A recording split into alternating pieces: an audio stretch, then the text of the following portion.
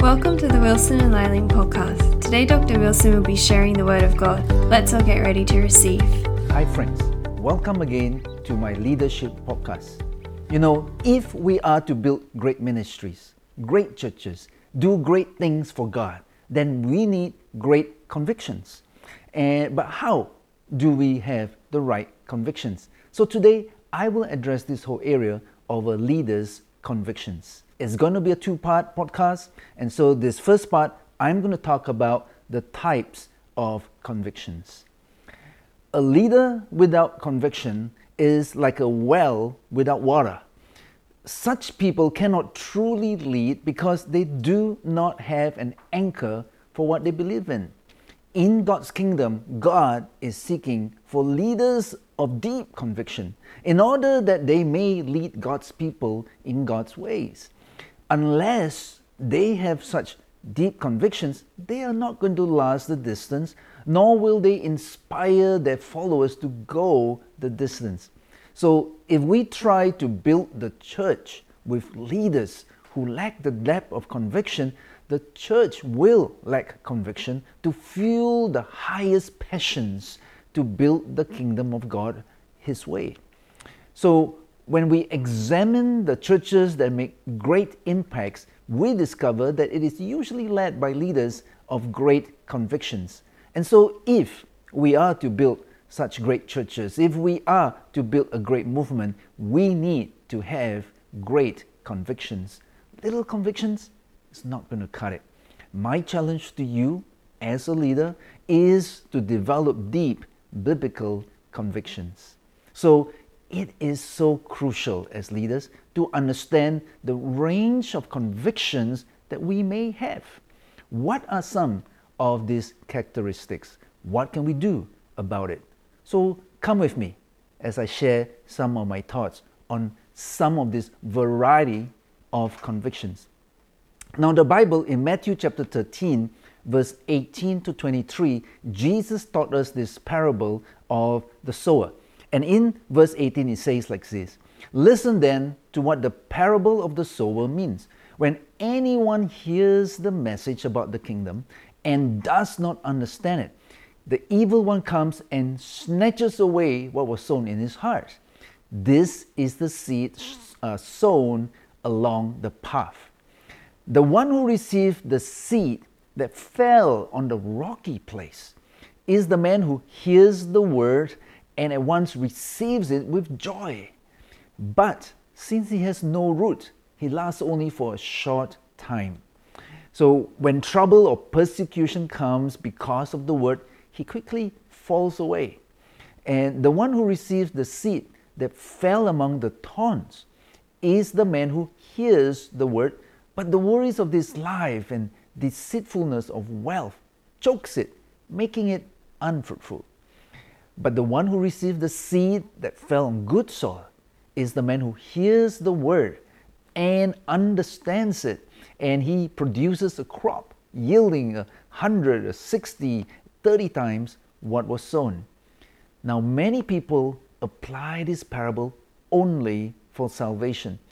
But if you think about it, think with me. Fundamentally, Jesus' focus was upon our heart response to God's truth. It really is about convictions. So I want to take us along and help us understand and look at three of these soil types as we look into what it means for convictions. The first one is this. The first one we need to understand is about shallow convictions. You see, it is about the seed on rocky ground, as we saw in verse 20 to 21. So who are these? Who are these with shallow convictions? Well, let me suggest to you two main categories. The first one is this: those on borrowed convictions. These are the second-hand convictions, convictions gained from others around us, convictions that we did not work through ourselves, but we relied upon others. It's a process of osmosis. The biggest issue is this: because when we fail to recognize that our convictions are borrowed, so when there is no supporting structure, we collapse. Sadly, I have seen many leaders. Once they're no longer in a church where they have the appropriate leadership support structure or pastoral structure, they fall apart. Once they are no longer in a leadership role, they no longer share the convictions that they used to talk about. The second category are those with what I would call a rootless conviction. Such convictions have no lasting roots. See, unlike those with the borrowed convictions, their convictions was not dependent upon the convictions of those around them. They had started to develop their own convictions.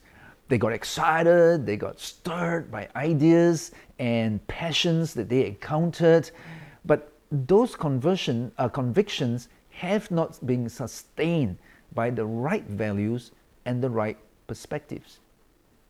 Let me try to illustrate this.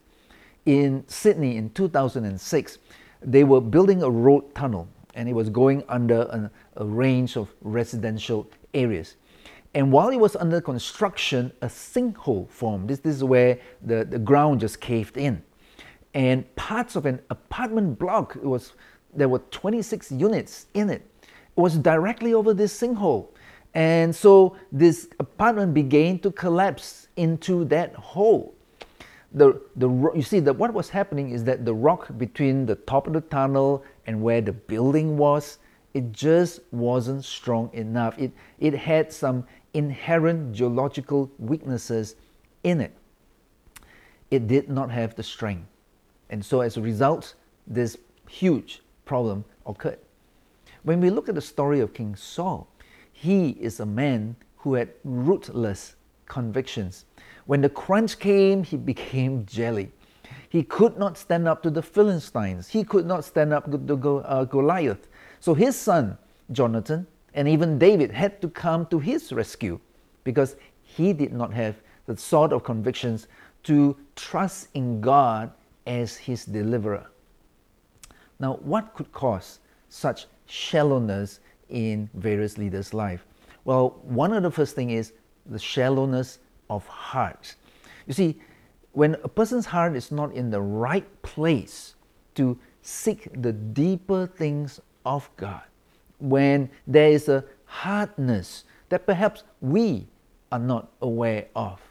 How do we know that there is a hardness in there? Well, you could ask yourself, has God got to work hard to get you to get convictions to develop? Does God have to keep getting at your case, knock you hard over the head even, to get you to say, oh, maybe I better develop some deep convictions? Is it a bit difficult like this? How many times do you reject or ignore what God is trying to say to you? Perhaps that might be a reflection of a shallowness in your heart. Another aspect that could cause it is a shallowness in understanding. You see, a person is shallow, who is shallow in their understanding, will therefore become shallow in their convictions. You see, they lack the necessary insights, they lack the necessary revelation, they lack a solid framework in appreciating the things of God. And this leads to a shallowness of perspective and consequently a lack of convictions. For example, when people are asked, why should we serve God? Well, their answers are, serve God because the Bible says so, because my church pastor says so. A superficial approach rather than a more thoughtful. So, well, we should serve God because really our service is a worship unto God. It helps us to focus upon God and even give Him glory. And besides, serving God, it really humbles us, it helps to mature us, and it even better attune us to God Himself. Such an answer shows they've been thinking, they've been thoughtful about why they do what they do. So leaders with shallow convictions, they will falter. They will fall in those areas because there are no real roots. They don't have permanent roots. They may anchor them into those areas. Part of that problem is they don't realize the degree of their own shallowness. Let me give you some quick solutions, some simple solutions. Well, firstly, we need to recognize. We need to recognize the potential problem of shallowness in our thinking or in our hearts. We need to recognize that that could be a problem. Secondly, challenge your shallowness. Force yourself to sit down with pen and paper. Write down. Think about those areas that you are becoming aware you have some shallow convictions. And challenge yourself to develop those convictions more deeply. Write down why you should do so. Think it through.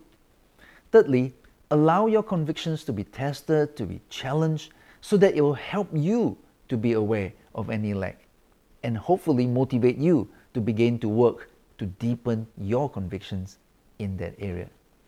Now, let me talk about the second key type of conviction, and that is the weak convictions, the one where the seeds fell amongst the weeds that Jesus taught us in the parable in verse 22.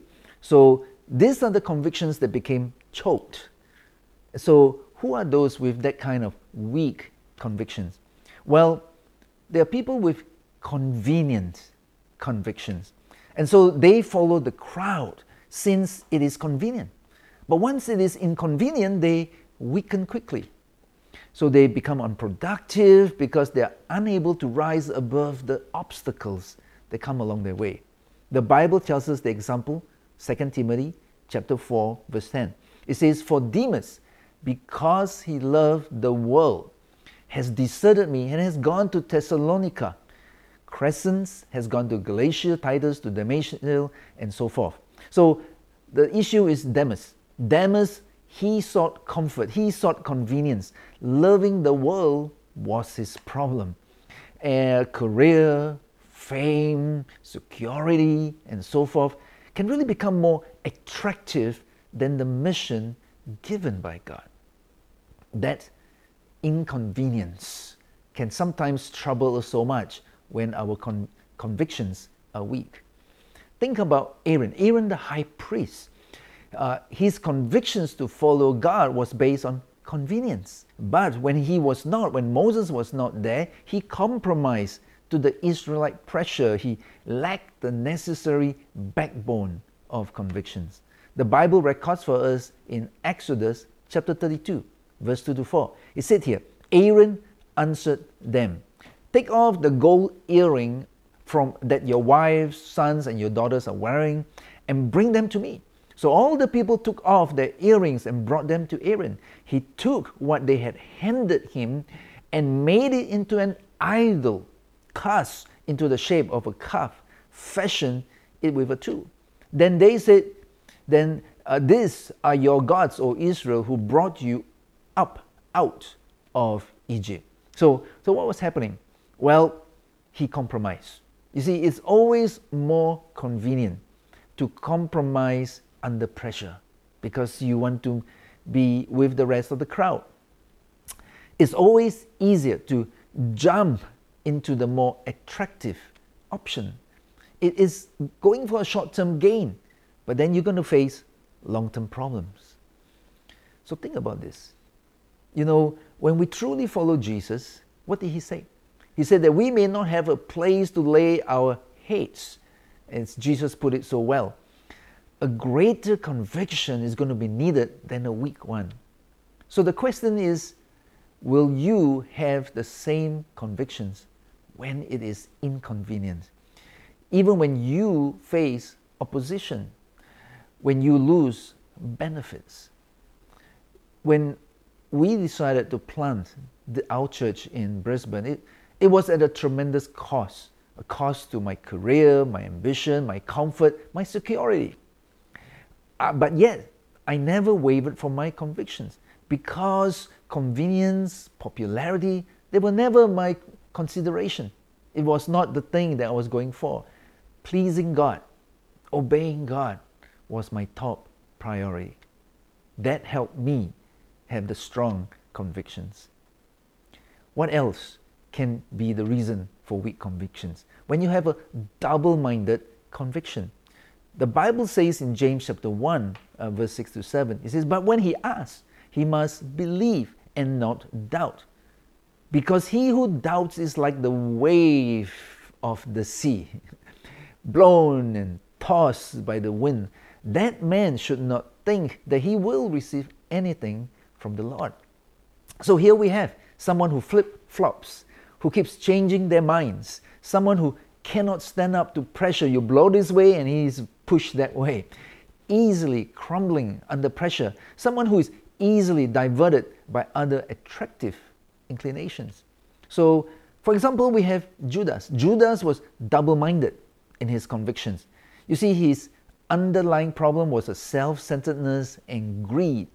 He could not maintain his convictions, his loyalty to Jesus, because he was more concerned about himself, his wants. So such a person cannot stay their course because they keep wavering. Leaders with convenience of double-minded convictions cannot be trusted to be pillars in God's house because they will collapse under pressure. So what are some possible solutions? Well, firstly, for ourselves, could we start by pulling out the weeds from our hearts? Discern our ungodly motivations and desires and do something about it. Secondly, work out what should be your key values and learn to stick by your values and your decisions. Now, I have had to sort out many of my values, my convictions ahead of time. I found this to be really helpful for myself. In fact, at times I even consider possible scenarios. Think through what could be happening, and if that situation happens to me, where will I stand? What will be my convictions? And so this has helped me because I've really determined to stick to principles. I've really determined to stick to biblical values rather than just some pragmatic, convenient type of solutions. That has helped me. I hope that it will help you. Now let me talk about the third and the most ideal soil that we're looking for. The one where we have the solid convictions, where the seed is in the good soil. And we saw that in verse 23 of Jesus' parable. And when we have such convictions, it will lead to fruitfulness in those areas of conviction. Why? Because those who have this, they will invest themselves into it. They will persevere to see the fruits develop. Such leaders, in fact, often will inspire others and give them an assurance in their hearts, a certainty, because these leaders, they have such deep certainty about what they believe. So who are those that tend to have solid convictions? Well, firstly, it's those with thoughtful convictions. And what it means is this: they give careful thought about those areas of concern to them. They develop the necessary insight, understanding, that they may grasp the implications involved. Then they decide to choose that route. Typically, these have very solid convictions because they've adequately weighed up. They weighed up the principles, the factors, the possible outcomes, as well as the costs involved. When you look at the Bible, think about this. Think about Nehemiah. Nehemiah was such a man. He pondered over carefully the need to rebuild the walls of Jerusalem, to rebuild the city, to rebuild even the faith of the people. And he made the choice to go back, to return, to do this thing despite the obstacles that he knew he will surely face. He never wavered from it despite all the challenges that he was facing. And I'm in many ways, I'm kind of similar sort of person. I'm the type of person that I think ahead. I consider the possibilities. I consider the risks. I consider the options, the potential scenarios, and prayerfully make a significant decision in those areas. And that has helped me all these years to really develop deep convictions in those areas of decision and choices that I've made. It's helped me very much. The second type of conviction that helps as well are those who are willing to make the costly convictions. You see, solid convictions must be undergirded by an awareness of the cost and the willingness to pay the price. And many of those who are like this, they develop convictions which they are willing to die for. You know, in Luke chapter 14, verse 25 to 33, it was recorded for us that large crowds were traveling with Jesus. And turning to them, he said, "If anyone comes to me and does not hate his father and mother, his wife and children, his brothers and sisters, yes, even his own life, he cannot be my disciple." Wow. And anyone who does not carry his cross and follow me cannot be my disciple. In the same way, any of you who does not give up everything, he cannot be my disciple. Paul also in Acts chapter 20 verse 24 said this, "However, I consider my life worth nothing to me, if only I may finish the race and complete the task that Jesus has given me, the task of testifying to the gospel of God's grace." And so we can see each time this challenge about being willing to pay the cost. When I was about 23 years old, God challenged me. God challenged me and asked me this question, am I willing to die for Him? Oh, that was a tough question. But it went deep into my heart and challenged me.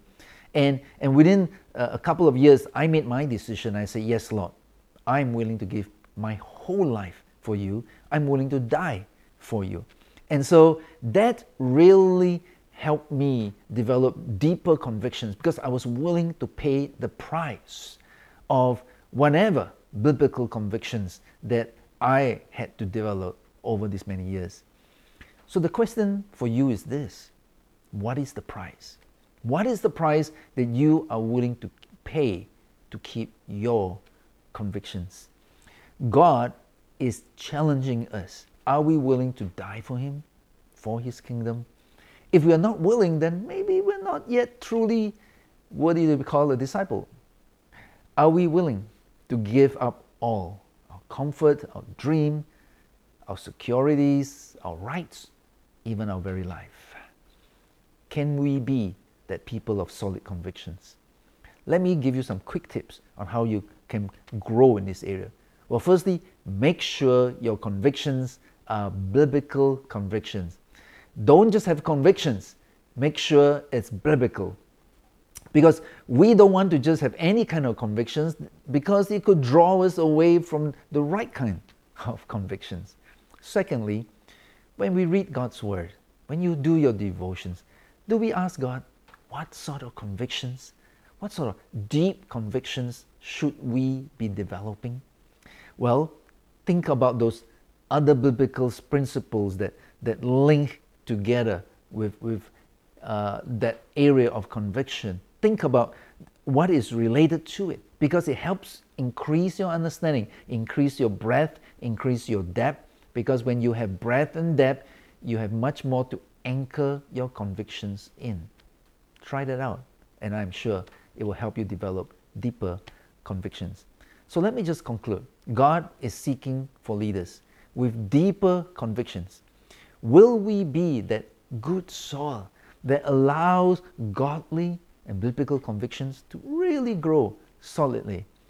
Because when we are so, then God can do great things in and through our lives. Then God can begin to build His church upon our shoulders. God is looking for leaders of conviction, of solid conviction. May God bless you. We trust you've been blessed by the word today. Do visit www.wilsonliling.com for more messages and teachings. For the latest news and updates, follow Facebook and Instagram wilson.liling.